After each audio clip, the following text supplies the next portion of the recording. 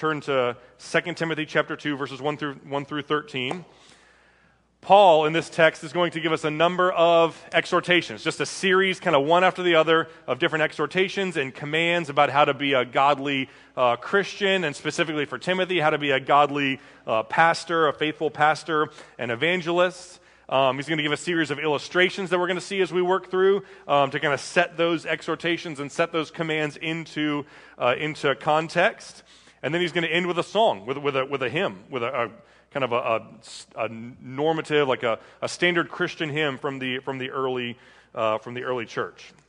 Last week, if you'll remember, 2 Timothy chapter 1, we looked at Paul and how he loved Timothy and how he cared about Timothy. Timothy was like a son to him. He had trained Timothy up. He had sent him out as a pastor. Timothy was a Christian because his mother and his grandmother had shared the gospel with him, and they were faithful believers. Paul called Timothy to be bold. Don't be ashamed of the gospel. Right? He called Timothy to suffer with Jesus and to suffer with him. And then he talked about some of their mutual friends, some of whom had left and deserted Paul there in prison in Rome, and some of whom had been loyal to Paul and sought him out and found him and took care of him. So that was kind of what we looked at in 2 Timothy chapter 1. Today we're in 2 Timothy chapter 2. So I'm going to read it in its entirety, and then we're going to take a few minutes and work through it. Starting in verse 1, we see, "You then, my child, be strengthened by the grace that is in Christ Jesus. And what you have heard from me in the presence of many witnesses, entrust to faithful men who will be able to teach others also. Share in the suffering as a good soldier of Christ Jesus. No soldier gets entangled in civilian pursuits, since his aim is to please the one who enlisted him. An athlete is not crowned unless he competes according to the rules. It is the hardworking farmer who ought to have the first share of the crops. Think over what I say, for the Lord will give you understanding in everything. Remember Jesus Christ, risen from the dead, the offspring of David, as preached in my gospel, for which I am suffering, bound with chains as a criminal. But the word of God is not bound. Therefore, I endure everything for the sake of the elect, that they also may obtain the salvation that is in Christ Jesus with eternal glory. This saying is trustworthy, for if we have died with him, we will also live with him. If we endure with him, we will also reign with him. If we deny him, he also will deny us. And if we are faithless, he remains faithful, for he cannot deny himself." Let's pray together. Lord Jesus, we pray your blessing on our time and your word this morning. We pray that you would quiet our hearts, that you would focus our minds, that you would help us to encounter you and your glory in your word, and to leave as changed people, leave as people who have been drawn closer to Christ. It's in Christ's name that we pray. Amen. All right, 2 Timothy chapter 2, we're going to start in verse 1. "You then, my child, be strengthened by the grace that is in Christ Jesus." So Paul says, Timothy, be strong. Don't be weak. Don't be cowardly. Don't be pushed around. Don't be swayed or intimidated by the world or the flesh of the devil. You be strong. But specifically, be strong, be strengthened by the grace that is in Christ Jesus. So Timothy, don't be deceived, don't be deluded into thinking that your success or your failure in the Christian life is solely the result of your effort and your power and your strength. Right? It does take effort, and it does take strength, and it does take grit, right, to persevere as a Christian. But the strength and the grit that it takes comes from Jesus. It comes from his grace. It's received rather than achieved. It's something that Jesus gives us through the indwelling presence of the Holy Spirit in our lives. So be strengthened, but specifically be strengthened by grace. God's grace doesn't save us and then just vanish and leave us to live the rest of our life in our own power and our own strength. God's grace saves us and then keeps us and strengthens us and brings us from immaturity to maturity. right? It brings us from looking like myself to looking like Jesus. So grow and be transformed by God's grace, be strengthened by it.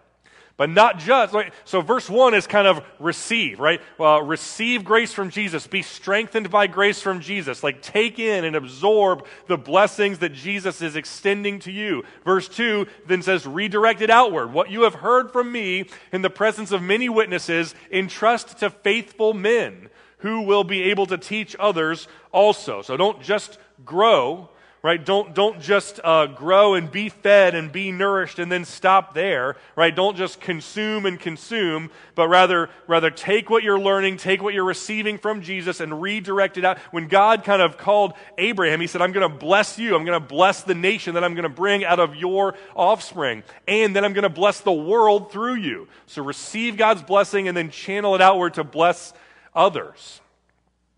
Jesse told me just, a week or two ago that he had some tomatoes in his yard that like all this rain came in and all the tomatoes started bursting on the vine because they were taking in too much water and too much sun and they were growing too fast, and before he could pluck them off the vine, they overgrew and burst. Right, which is it's an illustration for a Christian who receives and takes in and consumes too much, like from God, Bible studies, books. If all you do is take in and you never kind of channel what you're learning, what you're receiving, how you're growing, how you're experiencing God and the gospel outward, then you just become this overripe Christian that is little good to anyone. So be strengthened by the grace of Jesus and then redirect it outward to help others grow and to encourage them and to teach them.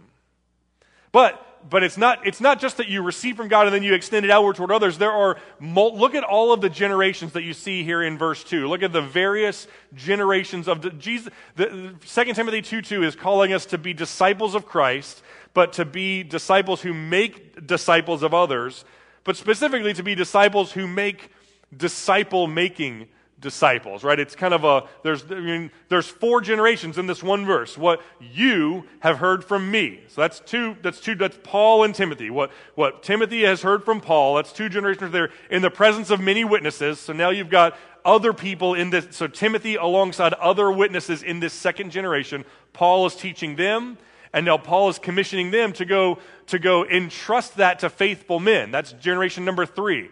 So Paul teaches Timothy and others entrust that to faithful men. That's generation number 3, who themselves will be able to go and teach others also. So that's 4 different generations that we see right in this one verse. So be strengthened by the grace of Christ. Be strengthened by hearing the word of God from Paul and from other people in the presence of many witnesses, and then proclaim the gospel and disciple others. There's a very easy point of application for this verse right here. Right? What you've heard in the presence of many witnesses, entrust to others who will be able to teach others. Right now, presently, you are hearing something in the presence of many witnesses. Right? Right now, you are experiencing the Word of God and hearing it in the presence of others. So if you're going to apply this verse, essentially what it would mean is you should have one conversation this week, at least one conversation with someone about this passage or about this sermon. Right? Either a fellow member of your church that heard the sermon, talk with them about it and engage with them about it and ask them how they were blessed by it. Ask them what they agreed with. Ask them what they disagreed with. Have a meaningful, sharpening conversation with, or someone that didn't hear this, someone that's not a part of this church. Engage with them. Open to 1 Timothy and say, I learned something interesting at church this week. Why don't we have a quick conversation about it? Friends, neighbors, co-workers, children, family members, you name it, right?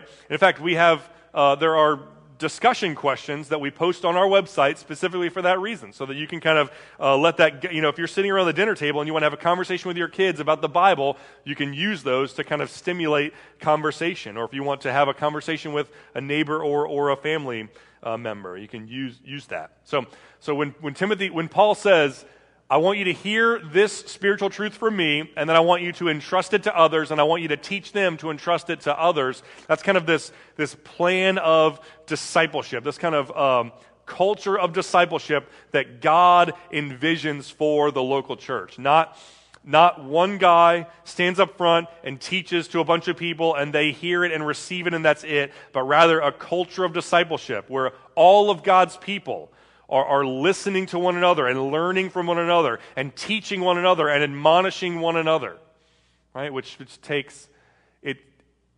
So to be willing to disciple someone else takes boldness. You have to be brave. You have to step in and intentionally have a difficult conversation with someone else if you want to teach them. And to receive and to be taught by someone else takes humility. Right? It takes you have to be able to humble yourself and say, there's something that this person can teach me that I might not already know. So the question is, how much of our Christian life is marked by fear?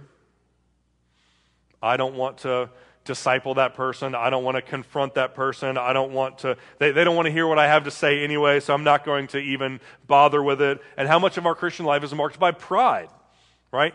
I don't need you to disciple me. I'm already smarter than you anyway. There's nothing, I'm further along in my career than you. There's nothing that you can teach me because I already know everything that you know anyway. Fear when it comes to discipling others. Pride when it comes to being discipled by others. Both are sins, right? Both are explicitly, labeled as sins in Scripture. So if we want our church, our local church, to be healthy and to thrive and to be a growing, a church that's growing in health, we need to repent of fear. We need to repent of pride, and we need to be, to disciple others. We need to be discipled by others. I did some math this week. If the church, so that's like the local church, right? God envisions the local church to be a culture of discipleship where people are listening to and learning from one another. They're discipling one another boldly, and they're being discipled with humility. But that's also God's vision for the global, like the church, the universal church as well, is that it kind of move forward. That God's church is built and God's kingdom is established by discipleship, right? If I did some math to figure out how long it would take for the Great Commission to be fulfilled if every Christian would disciple one other Christian, right? So if every Christian would take one person and disciple them and teach them how to study the Bible, how to pray, teach them how to, walk with Jesus, teach them the importance of being a part of a local church, teach them how to teach others these kind of simple truths, right? So if every Christian said, I'm going to disciple someone and I'm going to disciple them with a view toward them discipling others. If you started with 50 people, 50 Christians, and each of them said, I'm going to take one person and disciple them, and then a year later, you've got now 100 people. Because each of those 50 chose one person and discipled them, and then you just kind of repeat that process. So then those 100 people take a year, and they each disciple someone, and then now you've got 200. And then those 200 disciple one person, and so on and so forth. There are 7.6 billion people in the world. If you start with 50 Christians who are willing to disciple one person, you would cross the threshold of 7.6 billion people having heard the gospel and having been discipled in 28 years. So we're one generation away, conceivably, from fulfilling the Great Commission. If the entire church, if the global universal church says, I'm going to be content with attending church, hearing sermons, reading books, listening to podcasts, and never actually obeying 2 Timothy 2, verse 2. I'm just going to listen and consume and be strengthened by the grace of God, but I'm never going to entrust anything to others. Anything that I heard in the presence of many witnesses, I'm never going to entrust it to anyone else. The church stagnates. The progress of the church going forward stagnates. But if every Christian disciples one other person, which is not as difficult, or that sounds remarkably doable, right? The idea of discipling one person, one generation from now, every single person on the planet hears the gospel.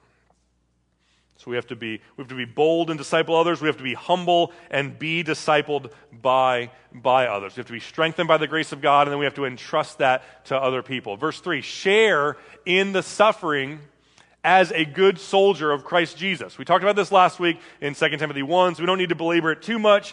Paul is inviting Timothy to suffer with him. right? Timothy, I'm suffering. I'm in chains. I am in prison. Jesus suffered for you. He died on the cross to pay the penalty for your sin. We want you to come and suffer with us, and specifically suffer as a good soldier. This is the first of three illustrations that we see in verses 4, 5, and 6 that Paul uses to describe the Christian life. He uses this elsewhere too. 1 Corinthians, Paul uses the same three analogies. No soldier gets entangled in civilian pursuits, since his aim is to please the one who enlisted him. Right? So the characteristic of a soldier that Paul says Christians should look to emulate in their spiritual lives is that of having a singular focus, that of pushing aside distractions that might slow you down or compromise you or put you in danger, and instead having a singular focus. If you're deployed in Afghanistan, right, your main priority is not your fantasy football team or the new Marvel movie that came out, or your new iPhone, right? If you're deployed in Afghanistan, your main focus, your main mission is, I have a mission that I'm here to accomplish. I need to protect my own life and protect the lives of the men that I am with. I have a singular focus, and I'm going to push aside any distractions. And Paul says that is what you have to do as a Christian, right? As a Christian, you have a mission, you have a focus, you have a plan, you have something that you've been sent to go do, and so have a singular focus. Be about the mission of God rather than being distracted by things of this world. Not just a soldier with a singular focus, but also an athlete with discipline and with being careful, right? An athlete is not crowned unless he competes according to the rules. First thing you do whenever you learn a new sport is not just get the ball and run out onto the field and play, because you don't know how to play. So you need to have someone explain to you the game, explain the rules, explain how you play. This is legal, this is illegal. There's something more infuriating for an athlete, right? Football is like the classic example, because it's kind of all the sports, at least that I care about, it's the one that's like most choreographed, and where there's the most kind of teamwork, and everything has to kind of work together in like one design and one flow. There's nothing more infuriating than to have a offensive coordinator draw up a play, right? And everyone fulfills their assignments. Linemen block the guy that's in front of them, right? The safety bites on a play action, which kind of opens up a soft spot in the zone. The quarterback throws a perfect pass right to where it needs to go, right? Hits the wide receiver in stride. He runs, 63 yards for a touchdown, right? It's like the whole point of offense in football is just to inch the football forward all afternoon long. 3.5 hours of just every inch is hard fought and painful, and the goal is that you get into the end zone once, twice, 3 times. And when you finally do that, and you think, this is awesome, we're about to go get a break, we're about to go get some water, we're about to, take a break on the sideline, and then all of a sudden some idiot that was on the other side of the field that wasn't even a part of the play illegally blocked someone in the back for no reason, because the guy wasn't even a part of the play. And now you got to bring the ball back to the 37-yard line, plus back 10 yards past that, because this guy couldn't follow the rules. He couldn't play according to the rules. There's nothing more demoralizing and nothing more kind of deflating than those kinds of unforced errors and nonsense penalties. Paul says, when you compete as an athlete, you know the rules, you learn the rules, and then you're disciplined and you're careful to follow the rules when you're playing. When you're a Christian, same thing. Be careful, be purposeful, be intentional, be disciplined. God has set up rules for the Christian life, so know them and follow them, right? Walk with God, worship God, trust in God, right? Join with a local church. Do these things and you will live. Live for yourself. Prioritize yourself. Worship yourself instead of God. Seat yourself on the throne instead of God. Do these things and you will die, right? There are rules that God set up for the game that is the Christian life. So be disciplined and be careful and follow them. So be a soldier who has a singular focus. Be an athlete who's disciplined and careful. Verse 6, it's the hardworking farmer who ought to have the first share of the crops. So work hard, be diligent, be right, lean in and be like exert effort in the Christian life. Farmers do not work 9 to 5, right? Farmers work all day. During planting season and harvesting season, farmers are up before the sun comes up.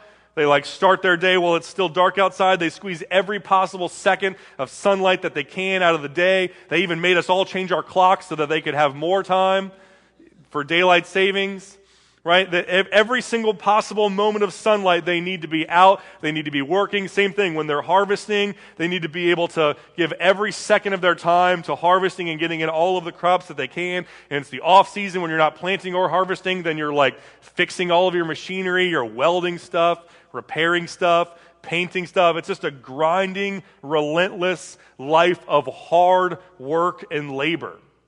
And that's what Paul says the Christian life is. It's not easy. It's not a vacation. Oftentimes it's not fun, right? It's hard work. Indwelling sin never takes a day off. Your responsibility to fight against sin never takes a day off. It's a grind. It's a fight. Practicing the spiritual disciplines, loving your neighbor, mortifying sin, cultivating your relationship with Jesus, loving your spouse, prioritizing them above yourself, discipling your kids, making sure they don't grow up to be a serial killer, caring for other people. The Christian life is hard work. And you should only be a Christian if you are willing to embark on this journey of hard work. So verse 1, be strengthened by the grace of Christ. Verse 2, proclaim the gospel and disciple others. Verse 3, suffer like Jesus, like a soldier, like an athlete, and like a farmer. Verse 7, think over what I say, for the Lord will give you understanding in everything. So if this seems too far-fetched, if it seems difficult, then just take a beat. Take a second, think it over, let it sink in, right? And God will give you understanding. And how specifically, all right, so that's fun, Paul. So you want me to think over what you say, and the Lord will give you understanding. What should I think about? What should I dwell on? What should I meditate on? What should I remember in order to get understanding that's in Christ? In verse 8, Paul says, remember Jesus Christ. Remember who Jesus is. Remember what he has done for you, right? Remember that the second person of the Trinity on his throne in heaven left and came to earth in the incarnation. Remember how he lived a perfect life. Remember how he died a sacrificial death, right? Remember how Jesus set off in this life of itinerant ministry where he's filled by the Holy Spirit and preaching and teaching and healing. Remember how he ultimately came to Jerusalem and he died as a substitute for sin. Remember how Jesus took the punishment that was meant for us. Remember how Jesus took the punishment for sin upon himself and absorbed it, and how he went to the cross and he was punished as if he was a sinner. Remember that God the Father turned his face away from God the Son. Remember that Jesus, in a matter of hours, drained the cup of God's wrath that would have taken an eternity to pour out on you. Remember Jesus Christ and how he lived and how he died, but also risen from the dead. So remember that Jesus is not still dead. He's not still in the grave. Remember, right, that would be remarkable enough. If Jesus left heaven, came to earth, lived a perfect life, died a sacrificial death as a substitute for us. That would be remarkable enough, right? But the fact is, there's countless teachers, leaders, enlightened people, right, gurus, who have taught helpful things and then died and stayed in the grave.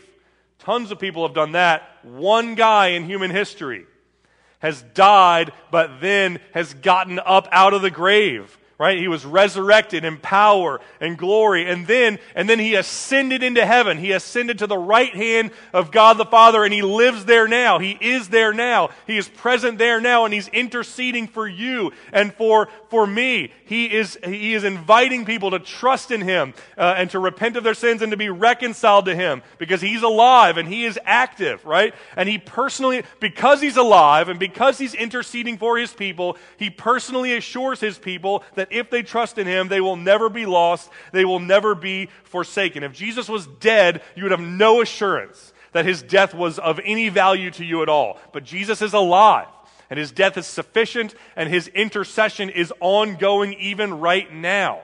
Remember Jesus, who was crucified, buried, but also risen from the dead. And this was accordance with the Old Testament scriptures, the offspring of David. So Paul is kind of hearkening back to 2 Samuel chapter 7, where David basically goes to God and says, God, I want to build you a temple, right? I've built this awesome palace, and I love living in it, and it's great, but I want to build you a temple, God. I have a house. I want you to have a house. And God's response to David is, I don't need you to build a house for me, right? I'm the king of the universe. I own the cattle and 1,000 hills. I can build any house I want, whenever I want, wherever I want. I don't need you, David, to build a house for me. Instead, I am going to build a house for you. And what I mean by that is, David, one of your offspring, eventually one of your offspring is going to be raised up as the king who's going to succeed you on your throne. He will reign in righteousness, and his kingdom will go on forever and ever and ever. This is the Davidic covenant. And so when we see Jesus as the offspring of David, what we're seeing is Jesus is the fulfillment of 2 Samuel chapter 7. Jesus is the Davidic king. Jesus is the Davidic Messiah who came to save his people and rule over them forever and ever. So remember Jesus, risen from the dead, the offspring of David, as preached in my gospel. So Timothy, this is what I live and breathe and eat and sleep. This is what I care about. This is all that matters to me, right? This is what I proclaim at every opportunity. When I plant churches, it's around this message. When I disciple believers, it's around this message. When I write letters to churches in the New Testament, it's around this message. I've given my life to proclaiming the message of the person and work of Jesus, and I don't care about anything else. And frankly, it's landed me in jail, right? For which I am suffering, bound with chains as a criminal. So I got arrested for preaching this gospel. I'm imprisoned for preaching this gospel. I'm in chains like a murderer or a terrorist because I have been preaching this gospel. That's why I'm in jail. That's why I'm bound. But the word of God is not bound. So the Roman government or the religious leaders that oppose me, they might be able to imprison me. They might be able to confine me. They might be able to put me in chains. They might be able to bind me and silence me, but they cannot bind the word of God. They cannot bind God's mission and God's plan to build his church. God won't be silenced. God's word won't be suppressed. God's word can't be contained. It's going to go forth. It will not return void. It will accomplish the task that God has for it. People will hear it. People will be convicted of their sin. People will turn to Christ in repentance and faith. Churches will be planted. People will be discipled. Lives will be changed. God's kingdom will be built and established. Right? All of that's going to happen. Right? I may very well, Paul, might rot in this jail cell and no one ever hear another word from me. But if I perish, I perish. But what won't happen is that God's word will not be thwarted or hindered or bound. It will go forward. Verse 10, therefore I endure everything for the sake of the elect, that they also may obtain the salvation that is in Christ Jesus with eternal glory. So Paul says that's the reason why I suffer the way that I am. That's the reason why I'm willing to suffer the way that I am. Don't think for a second, Timothy, that I couldn't sidestep all of this suffering and all of this persecution and all of this hardship in just a minute, right? I could make one phone call and I'm out of jail. I just, call the right person, call in the right favor, and just assure that person I'm done with talking about Jesus. I'm done talking about Jesus. I'm not going to do it anymore. And I'm right back to the comfortable life that I had before this whole thing started. I'm right back to being, in the high ranks of the Jewish religious leadership that I was in. All of the suffering in my life would come to an end. I could do that. But in reality, I could never do that, right? I could never stop enduring everything that I'm enduring because of God's word and of God's people. I endure what I do for the sake of the elect, right? I care about God too much. I care about the gospel too much. I care about God's people too much. The people that God has chosen from before the foundation of the world, before the beginning of time. These people that God has chosen to save and to reconcile to himself. right? I care about these people, and I will endure whatever I have to endure in order to see them hear the gospel and to see them come to Christ and to see them obtain the salvation that Jesus has purchased for them. So be strengthened in the grace of Jesus, proclaim the gospel and disciple others, suffer well like a soldier, athlete, or farmer. Remember Jesus, remember the gospel, and suffer for it so that people who hear it can be changed by it. And then in verse 11, Paul closes with a hymn. He says, this saying is trustworthy. If we have died with him, we also will live with him. Right? So ultimately, Timothy, I'm not just suffering for the sake of the elect. I'm not just suffering so that the people who hear my gospel message can be blessed by it and can be, drawn to God by it. I'm also suffering. I'm also dying so that I can live with Jesus. I'm also willing to die for Jesus because I recognize that there is an eternal reward of life and joy that awaits me after it. So I'm happy to die to my preferences. I'm happy to die to my desires. I'm happy to die to my plans, die to my agendas, die to my rights, die to my very self. I'm happy to die with Jesus because I know that if I do, I will be raised from the dead like Jesus was raised from the dead, and I will live with Jesus. The Christian life, according to this verse, the Christian life is one big, long, slow death sentence. But it's followed by, it's punctuated by one big, long, eternal life of joy and glory where we live with God in His presence. We die now in the near term and we live with Jesus forever in glory. If we endure, we will also reign with Him. Same principle, right? I'm suffering now. I'm being persecuted now. I'm experiencing hardship now. I'm in prison now, but I'm going to persevere. I'm going to endure, knowing that in eternity, I won't be in prison forever. I won't be suffering forever. I won't be persecuted forever. I will be reigning with Jesus. I will be, having some semblance of kingship and an authority with Jesus forever and ever. Die now, live then. Endure now, persevere now, reign then. That's the promise that God offers His people in the gospel. So these first two are for God's people, right? If we die with Him, we'll live with Him, endure with Him, we'll reign with Him. This third one is for non-Christians. This third verse, this third line is a warning for people who don't know Christ. If you deny Jesus, if you refuse to bow your knee to Jesus as your king, if you insist on being on the throne of your own life instead of letting Jesus take His rightful place on the throne of your life, if you insist on earning your salvation yourself rather than trusting in what Christ has done for you, if you refuse to identify with Jesus, you refuse to be associated with Him, and you deny Him because you like the perks that come with denying Him, if you deny Jesus, then He will deny you. So Paul's saying, if you deny Jesus, you will die. And when you die, you will stand before God, your Creator, and He will demand that you give an account for how you lived your life, and you'll realize that you made a terrible error. And you'll ask God for mercy. You'll ask Jesus to save you. You'll ask God to spare you from eternity in hell, and Jesus will deny you. And Jesus will say that He doesn't know who you are and that He never knew who you are.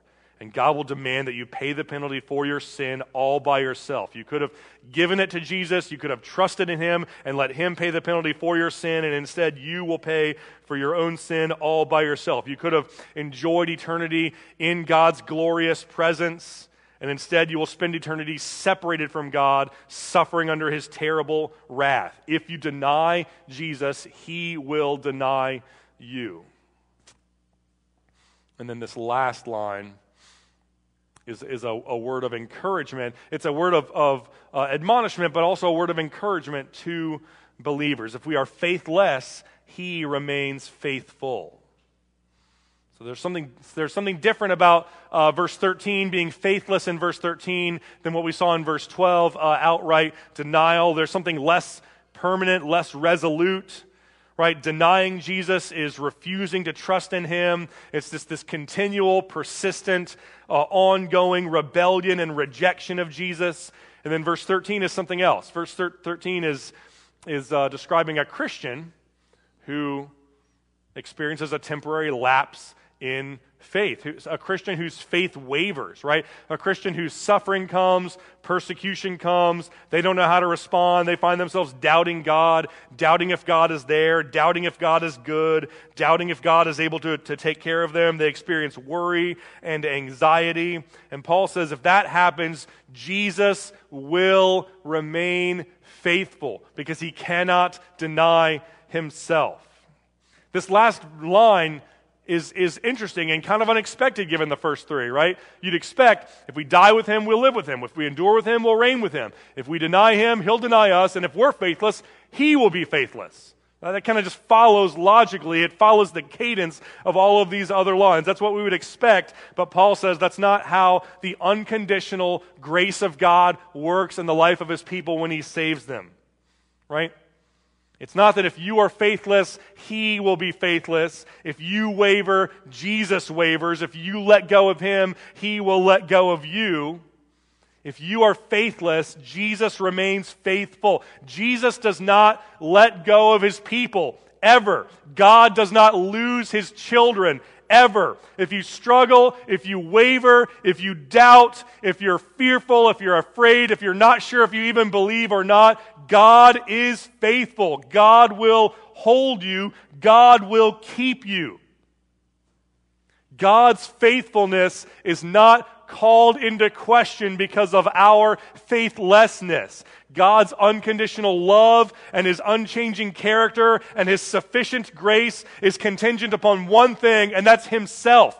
That's his character, his person. Not us, not our circumstances, not the strength of our faith, not how confident we are, not our recent track record of successes and failures. God's faithfulness is rooted in God and in his unchanging character.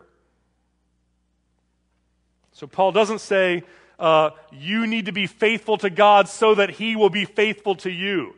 Paul says, God is faithful. And as a response to God's faithfulness, you pursue faithfulness. God has been, is, and always will be faithful. He never changes. He cannot deny himself. He cannot stop being who he is. So live in view of that encouraging reality. God is not faithful because we trust in him. Rather, we trust in God because he is faithful in and of himself. And that's our calling this morning.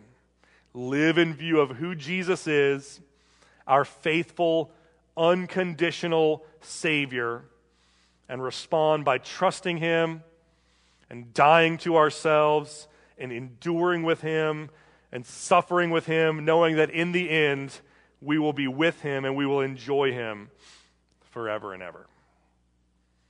Let's pray together.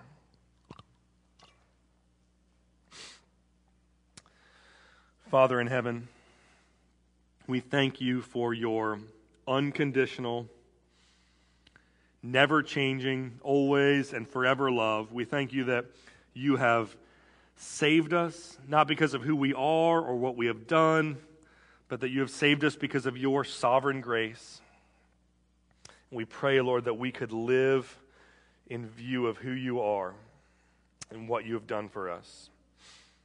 We pray that we could trust you and obey you and follow you in costly discipleship for your glory and for our joy. It's in Christ's name that we pray. Amen.